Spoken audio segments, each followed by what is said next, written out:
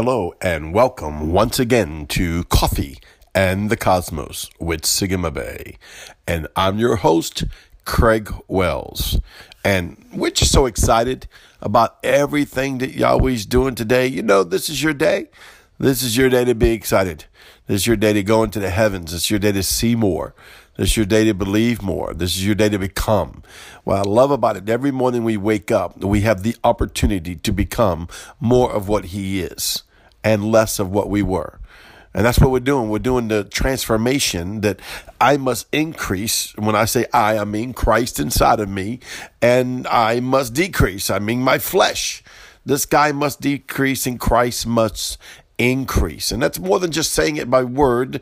That's by me engaging Holy Spirit, engaging Yeshua, engaging Yahweh as I walk out my walk before the Lord and go through the earth as a chancellor, as a governor, as all the things that God allows me to function in, just like you, all the things that God allows you to function in. Don't try to function in something that you're not, and don't try to be something that you're not. Don't try to be something I am or something you heard from someone on TV or radio, even though it sounds good. Be exactly what's on your scroll. Be exactly what's on your blueprint, exactly what Yahweh's saying to you.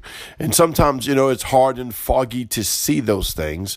And I'm going to give you an answer today of how to go into the deep mysteries of Yahweh and to receive what you have need of. And it's called work. No one likes to hear that four-letter word, but it's called work. And let me explain what I mean. And we're not talking about salvation. You can't work to get your salvation. But it is an action toward the steadfastness of a human unto the Lord that is blessed. I saw a little comment the other day on Facebook. It says, pearls, my Cajun language, right? Pearls don't lie on the seashore. If you want one to have to, okay, I can barely read. It's dark in the room I am. I turn the lights out when I pray. Let me look at this a little better. Pearls lie on the seashore. If you want one, you have to dive for it. And think about it. I want to read it again. Pearls lie on the seashore. If you want one, you have to dive for it.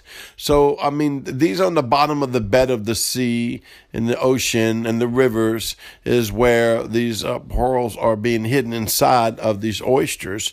And you go down deep to get it. It doesn't just pop up by itself.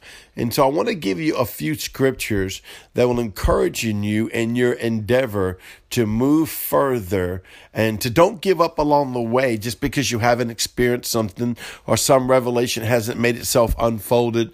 There's so many revelations that are out there that Yahweh is pouring out that great and mighty men and great and mighty women have that I don't have yet, but I'm not giving up because, oh, wow, they're saying some things I haven't been shown yet.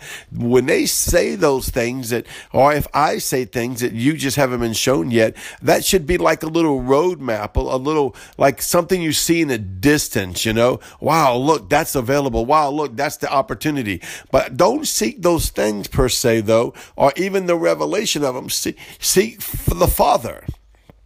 Seek Yahweh, seek Yeshua, seek the Holy Ghost. And then in that, He'll bring all these things to you. I want to go to Matthew 6:33. But seek first the kingdom of God and His righteousness, and all these things shall be added unto you. See, I'm seeking first the kingdom of Yahweh. I'm seeking Him and His righteousness, and then everything's going to be added. But it's an action mode. If you listen to that scripture, it didn't say, oh, if I don't pray, if I don't engage, if I just listen to preachers, I'm going to get somewhere. If I don't trade my life into something, if I don't trade my time into something, if I don't trade my money into something, then I'm just going to get it. It doesn't work like that. I have to seek. I have to put out effort. I love Matthew 7. Everyone knows this, Matthew 7:7 and 7:8, but I want to read it to you again. Why? Because it says, ask and you shall be given. Seek and you shall find. Knock and it shall be open to you. Now, for everyone who asks receives, and and everyone who seeks finds, and to him who knocks, it will be open. Now, don't get me wrong. That doesn't mean we have to do all the work and Yahweh doesn't do nothing. He longs to bless his children. I just got a blessing a couple of days ago that I wasn't even seeking at the moment. It's not that I didn't need what came my way, but I wasn't really seeking it. I wasn't looking for it. He just put it in my spirit, opened the door. So yes, but I believe it comes out of a lifelong prayer life, a lifelong engagement life, a lifelong seeking of Yahweh. See, because even if you read the scripture, he said on verse 8, he answers it for everyone who asks. See, that's an action word. He who seeks, that's an action word. And he that knocks. I mean, even if you're at the door, you need to go and at least knock on the door and see what's on the other side. Now, I tell people when they go on the other side of the rim, they need to make sure by Holy Spirit what doors they see, which ones they should go in. I wouldn't just be rushing into some doorway without the leadance and the guidance of the Holy Spirit and the seven spirits of God and seeing what he's saying. Just because it's there doesn't mean you just go charge. You use wisdom when you move in the other side of the veil. And those that have done it, you realize that that's what you need. You have to have the spirit of wisdom and the Holy Spirit leading you where you're going. And I want to give you another scripture on this, 11:6 of Hebrews. But without faith, it is impossible to please him. Because these are all the things we do by faith. And your action is showing your faith. I think it was either Paul or Peter that said, show me your faith. He goes, and I will show you my faith by my works. And he wasn't talking, I was going out there to help someone, though I'm sure he helped many. But what he's saying is like this: without faith, it's impossible to please him. What was his works? It was asking, knocking, seeking.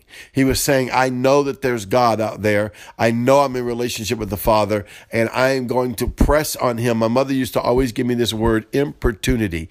Keep on keeping on. And I'm just so encouraged as I think about that right now. And I want you to be encouraged because importunity needs to be established in your life. Keep on keeping on, no matter what comes your way. Keep on keeping on, no matter how hard you think you can believe or can't believe, or it doesn't seem like it's going your way. Keep on keeping on. Somebody needs to hear that right now. Put that in your faith drawer right now. Keep on keeping on. Maybe I don't have the faith to go no further. Maybe I thought I've knocked way too much. I've asked too much. I've seeked too much, and I never got the exact answer that I wanted. Well, welcome to the real world. And those are the things that happen, not belittling your pain or demise by, hey, that just didn't work out the way I wanted to, and it's just not come to pass. But Yahweh says, in the midst of it all, move in your faith, even the one you don't think you might have much of. Keep on keeping on. But without faith, it's impossible to please the Father. For he who comes to Yahweh must believe that he is, and that he is a rewarder of those that diligently seek him. I mean, listen to that. He's a rewarder of them that diligently seek him. So I impart to you the spirit of importunity, of keeping on and keeping on and to the finish line. Like in the words of great Apostle Paul from the rock of Panama City, I'll see you at the finish line.